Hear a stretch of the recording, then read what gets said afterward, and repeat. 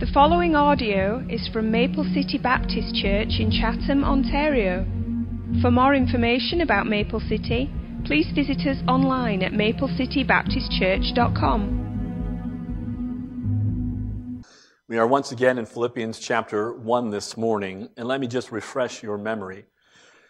This in Paul's warmest and most affectionate letter, written while Paul was in prison. And I know many of you now are saying, oh, I can certainly relate to Paul. I feel as if I'm in prison.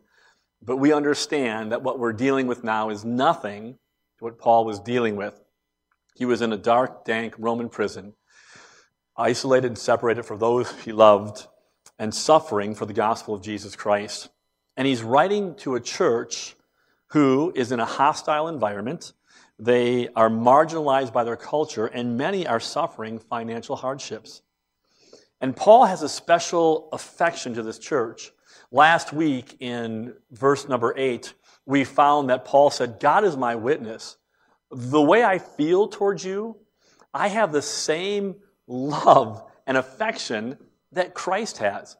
I mean, these are powerful words. And Paul was saying, as I think of this church and the connection we have through the gospel, I share the love of Christ that Christ has for you. That's the love that I have for you. He loves them intensely. And part of him loving this church, which I think can be an example for us, is that it's expressed in praying for this church. Now, this morning, I want you to remember the circumstances of Paul in prison and the situation of this church. And as Paul says, I'm praying for you, I want you to think of all the things that Paul could pray for this church. What does he pray for? And of all the things that we would think about praying for, what would we pray for if we understood the situation of this church that was in a hostile environment? If this church that was struggling financially, what would be some of our first prayers that we would pray? I think we'll find this morning that we are so far off base with what we find to be of the utmost importance in the Christian life. So, let's look together now at the prayer of Paul. Philippians chapter 1. Look with me, if you would, at verse number 9. And this I pray, that your love may abound yet more and more in knowledge and in all judgment, that ye may approve things that are excellent, that you may be sincere and without offense till the day of Christ, being filled with the fruits of righteousness, which are by Jesus Christ, unto the glory and praise of God. I find it interesting that the first thing Paul prays for this church is that their love may abound more and more. And notice, there is no object to this love. He doesn't say your love for God. He doesn't say your love for one another. He just says that your love may abound more and more. And I think in this statement, we see the necessity of love as a trait for the believer. And Paul wants it to be expressed and shown and magnified in their lives. Why is that? Well, listen to the words of Jesus in John 13. Verse 34, a new commandment I give you, that you love one another as I have loved you, that you also love one another. Can you hear that statement? Jesus says to his followers, I want you to love one another, and he qualifies it as I have loved you in fullness, in sincerity, in selflessness. And then he goes on to say this, by this shall all men know that you are my disciples, if you have love for one another. Believer, do you understand when we talk about love, what associates us more than anything else with the person, ministry, and work of Jesus Christ is love. Not only that, but it assures our own hearts. Listen to this in 1 John chapter 3, verse 14. We know that we have passed from death to life. If you're wondering this morning, what assurance does a believer have that they are truly born again, that they have been saved, ransomed, and redeemed, that they have passed from death to life? Some people believe that, well, my assurance is in a prayer that I prayed, a card that I filled out. I raised my hands. I walked an aisle. But that's not the assurance that the great writer, the disciple of love, tells us. He says, by this we know that we have passed from death unto life, because we love the brothers and sisters, the family of God. He that loves not his brother abides in death. These are powerful words. And now we're getting an idea why Paul would pray this for believers, that your love may abound. And that word abound is interesting. It means excessive. It means over the top, over and over again. So believer, this morning, as we hear the prayer of Paul, and we think about how we pray for one another and ourselves, it's obvious that these believers were to be known for love. This morning, just in a quick self-assessment, what are we known for? Are we known for our politics? She's liberal, she's conservative. He's Democrat, he's Republican. Are we known for our standards? These are the things that you must do. Are we known for a critical spirit, self-righteousness, an abrasiveness in our hearts and lives? Beloved, there's a problem with that. Because we are identified as Christ's followers by the fact that our love for God and our love for one another abounds more and more. And so Paul is praying for these people he cares dearly about. And he says, the first thing I want to be formed in your life is that this love grows more and more. It abounds. He goes on, though. In verse 9, he says that your love may abound yet more and more in knowledge. In knowledge. This is important. The Christian love is not just a fuzzy thing or a gushy thing or a good feeling thing. It must be informed in knowledge. We have to know for our love to grow. Paul Tripp gives an interesting illustration about an argument he had with his wife. And in the heat of this argument, he became very prideful and boastful. And he said, well, I'll have you know, speaking to his wife, 95% of the women in our church would be happy to be married to me. And his wife, in a flash of brilliance, said, I want you to know I'm in the 5%, right? Because she knew him. And sometimes our idea of love is not mature, it is not right, because we do not know. Paul says, I want your love to grow in knowledge. Real love knows, and it grows. He's writing to the church. And I submit to you this morning that as we think about our love abounding, loving others, especially in the church, maybe you say this morning, I don't know how that's going to help me because I know those people in church. I do know them. And sometimes I think, what planet are they from? Were they raised by a pack of wolves? I mean, nobody likes them. And I don't understand how knowing them better would increase my love and that it might abound. Well, I think I want to help you with that this morning. This growing in knowledge might be first and foremost a growing in the knowledge and the quality of yourself. Beloved, do you know why Jesus said that we were to love the unlovely? Because that's exactly what he did for us. The Bible makes it clear that Jesus Christ did not save us because we were fine, upstanding characters with great character traits. The Bible tells us that while we were sinners, while we were in rebellion against God, while we had committed cosmic treason, while we were dead in our sins, while we went our own way, that Christ died for us. And his grace is what saves us. And I think sometimes in the midst of the church, we are not growing and abounding in love for one another because we don't accurately assess ourselves. There's an interesting passage in 2 Peter, actually. No need to turn there. But Peter is talking about adding to your faith, verses 5 through about 9. And at the end of his list, he says, add to your faith brotherly kindness and love. And he says, when these things are in you, you will be fruitful. You'll have a life that produces good fruit. But if these things are not in you, then you have forgotten that you've been purged from your old sins. You have forgotten the gospel. You've forgotten, and we have forgotten, the miry clay and the pit that Christ took us out of when he saved us in the ugliness and the darkness of our own sin.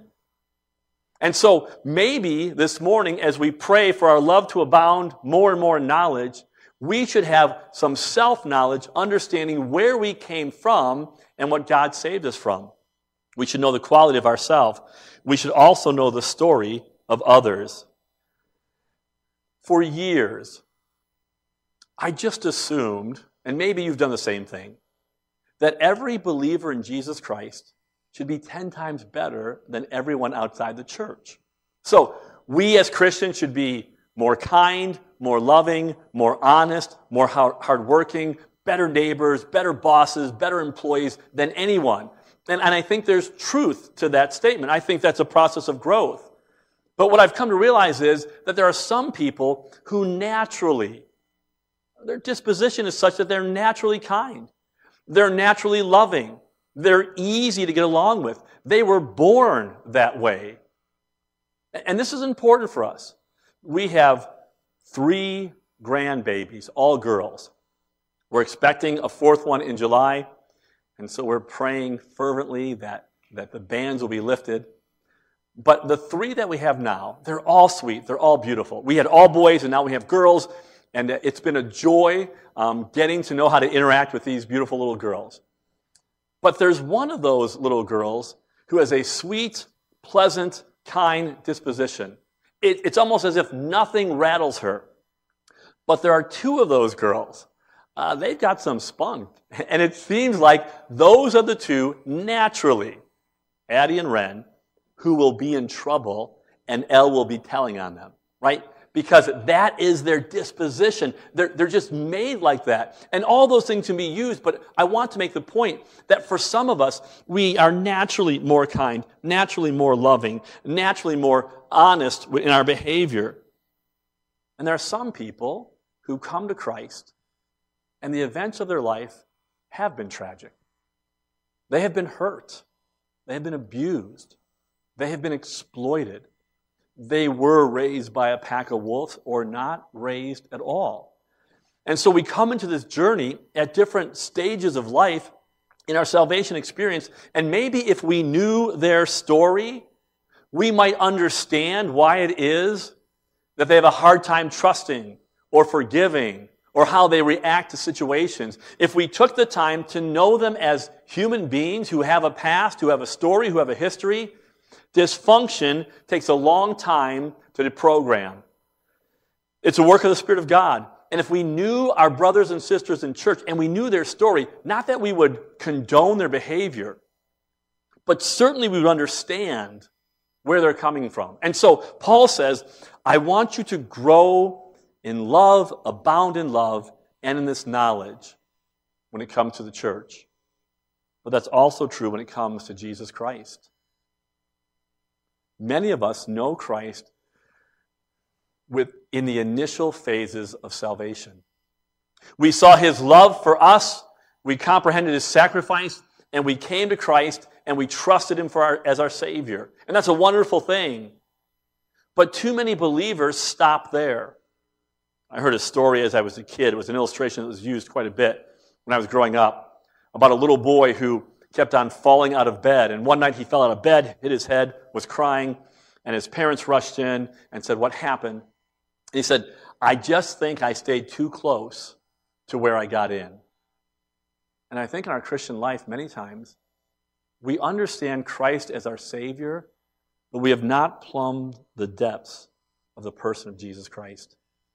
Do you understand that Jesus Christ is the wisdom of God? He is our righteousness, our sanctification. And the more that I know him, really know him, and it's not the God of my mind or the Jesus that I have come up with, right? That Jesus that we perceive in our heads, that's not reality. God is not who we think he is. God is who he said he is. And the Bible makes it clear. A matter of fact, the Word of God from Genesis to Revelation, it all speaks of Jesus. We have a little book that we use for our kids and our grandkids. It's the Jesus story. And the title is this, Every story whispers his name.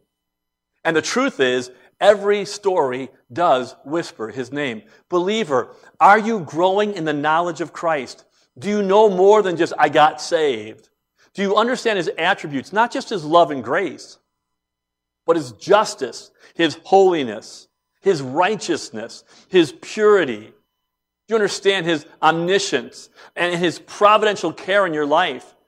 That as you look back on your own life, you've seen his hand work in situations where you thought you would be destroyed. And you cursed the process and later repented because this God is much bigger than anything we go through. And he has a plan and purpose. Do you ever stop to think about Christ and the mysteries of your own salvation? Do you understand the depths of salvation? How is it that a just and holy God can forgive sinners and wipe the slate clean and declare them to be righteous and still be just in the process? This is mind-blowing of the grace and mercy and justice of God in our salvation. And we should think about it. We should ponder it. We should learn and know so our love grows. This is what the Bible says about our salvation. In 1 Peter chapter 1, he is talking about salvation, and he makes this amazing statement about the redemption that we have. He says at the very end of the verse, which things the angels desire to look into. My beloved, your salvation, my salvation, the angels of heaven desire to look into the mysteries of that. And so I encourage you, we need to grow in our knowledge of Jesus Christ. This is our duty and this is our privilege. The more we know the Jesus of the Bible, the more we will love him. And the more we love him, the more we'll want to know him. And that cycle continues. Beloved, do you know that this is eternity? That for all of eternity, we will be learning and knowing of this Christ. And our love will expand and grow. And so Paul is praying for these believers, and he says, listen, I want you to abound in love and in knowledge. And when we do, we'll be compelled to tell the story and sing his praises. And by the way, maybe we should have switched this around, because the only way that I can truly love believers in the church that I know and I'm getting to know is by knowing Christ and loving him.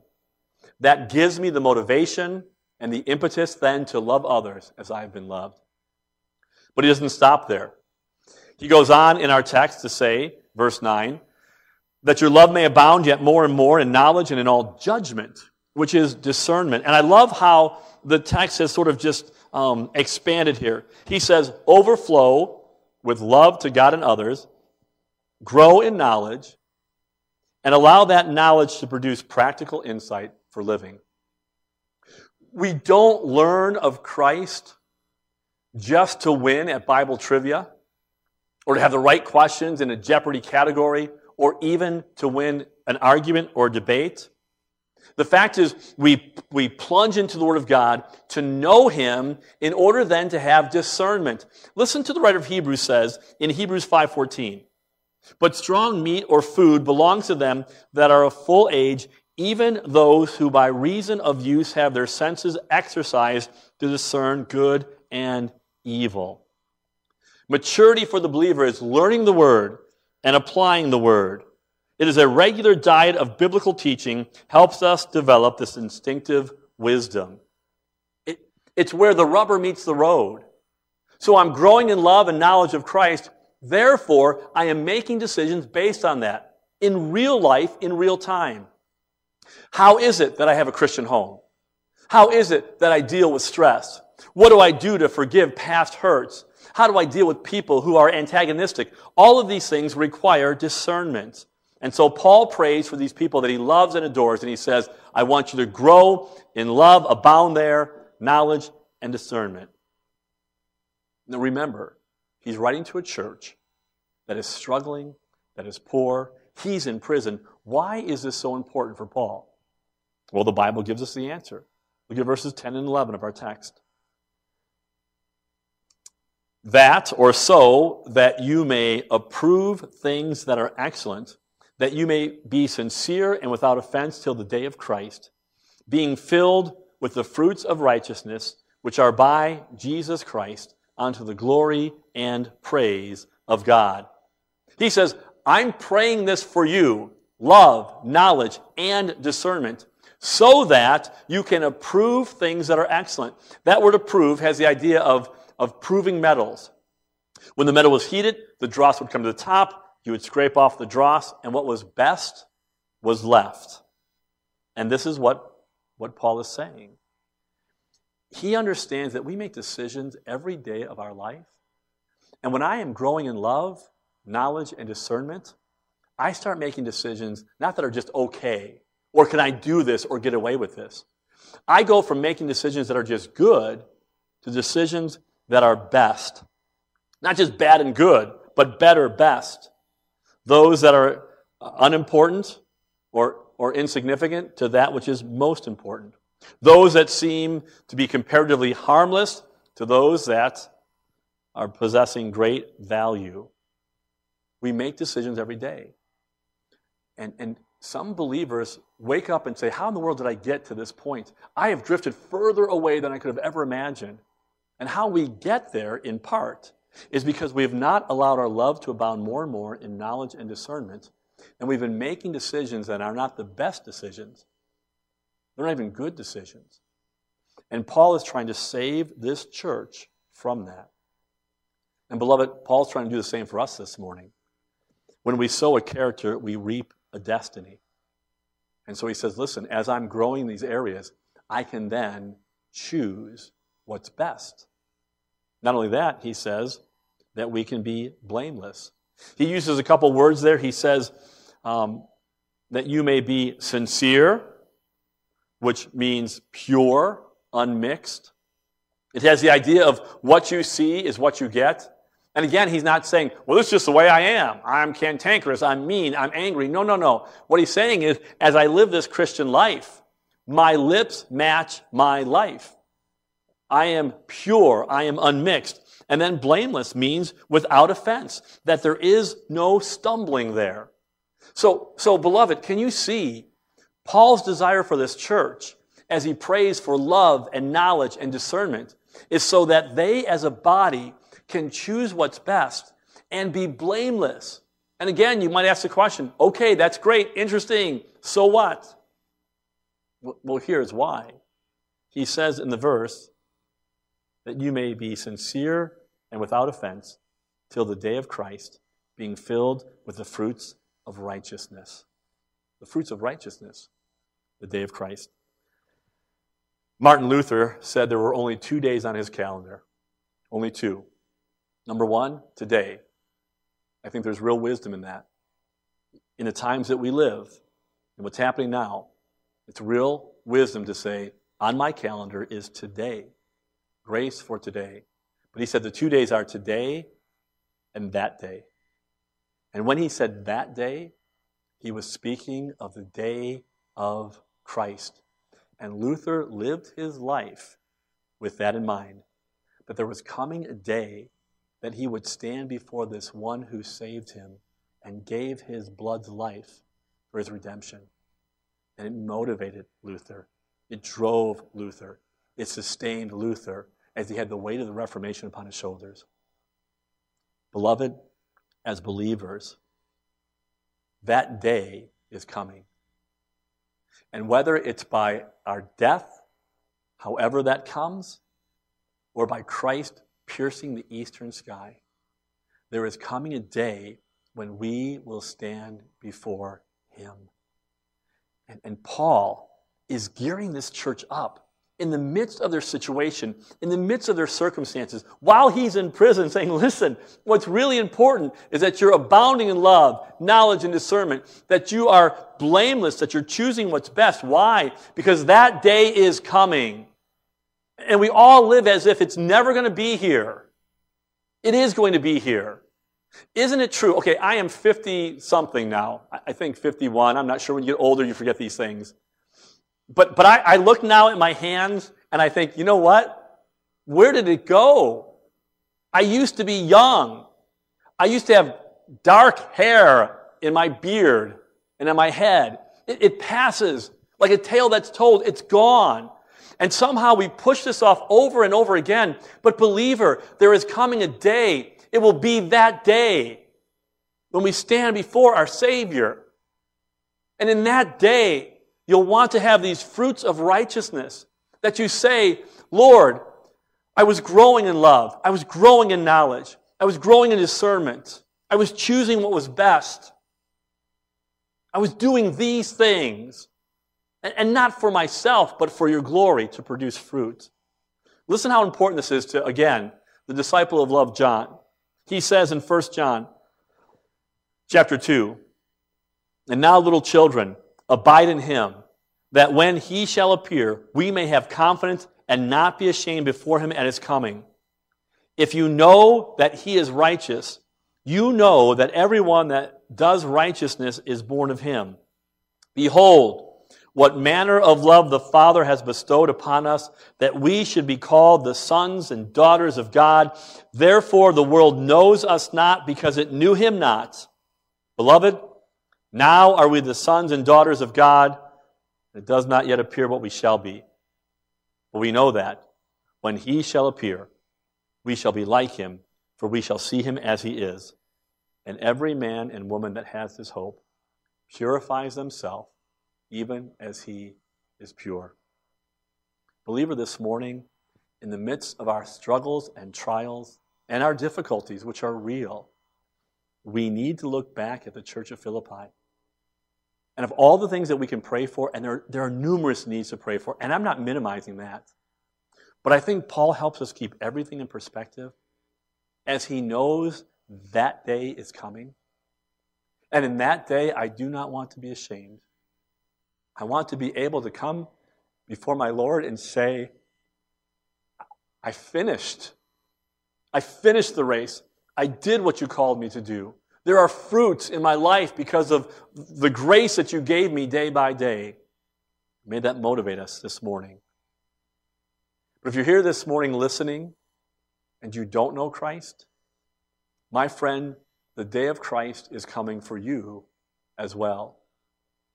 No one escapes this. The Bible makes it clear that no matter what you feel about Christ or what you think about him, whether you receive him or reject him, there is coming a day that every knee will bow and every tongue will confess that Jesus Christ is Lord, to the glory of God the Father. And so, this morning, if you're not a believer and you think, well, the prayer doesn't mean anything to me, whatever, the truth is, you must know this Jesus because his day is coming. I was reading Tozer last week, and he said this about salvation. He said, Christ came in order to make worshipers out of rebels, in order that he might restore us again to the place of worship we knew when we were first created. And that might not make sense to you right away. You think, oh, who cares? But the truth is, my friend, you and I were created for a purpose. We were created in the image of God to be his image bearers, to reflect his glory, to fellowship with him, and to worship him forever. That's your purpose. And you might again think, I don't want that, but listen to me. This is what you were created for. And without acting in the line of what you were created, you will never find what you're looking for. You have been searching for something or someone to worship other than the Creator. Other than it's either stuff, money, sex, things, comfort, or yourself. And I'm telling you this morning, that is a dead-end street. It will not give you what it promises. You might find some joy and contentment for a time, but listen to me, anything outside of God's plan will fail. And that's what we have done. We have been enemy combatants of God. We have turned ourselves away from him, and we have decided that we are our own gods. We will create our own reality. We will decide what's right and wrong. We will decide what we will worship or what we will not worship. We will decide what we'll do with this God, whether we'll acknowledge him or not. My friend, it's a dangerous thing. It's a dangerous thing. Because this God is holy, righteous, and just. And if we die in our sins, if we continue to run this fruitless path, this empty path, without Christ, we will be damned for eternity. It's a terrible thought. It's a terrible truth. But the holy, righteous God of heaven will judge all sin. He will judge your sin. He will judge my sin. And the reason he does it is because he is good. He knows that all sin ultimately kills. It kills everything. It will kill your joy, your peace, your rest, your comfort, your relationships, and eventually it will kill your soul. And so God will deal with that, and he'll confine it to one place. So we have a decision this morning. Either we will accept what Christ has done by taking the payment for us and lay our arms down and repent as rebels and trust him, or we'll take the wrath of God for ourselves. My friend, you don't have to do that, because God so loved the world that he gave his only begotten Son, that whosoever believes in him should not perish, but have everlasting life. And our prayer is that today, if you don't know Christ, you would stop running this fruitless race. You are running to destruction. Stop, repent, lay down your arms, and receive the gift of salvation through Jesus Christ and Christ alone. And so, my beloved, this morning, as there's so much we could pray for and about, may we take the example of Paul, and may we pray this for ourselves and for one another, that we may abound in love that's framed in knowledge, so we can have discernment, in order that we can choose what is best for our lives, and in turn be blameless, without offense, looking for the coming of Christ, that when he comes, we will not be ashamed, and we will have finished the race well. Let's have a word of prayer. Father, thank you for this morning. Thank you for your word. Lord, we thank you for the beauty of the Bible and how it lays out the truth.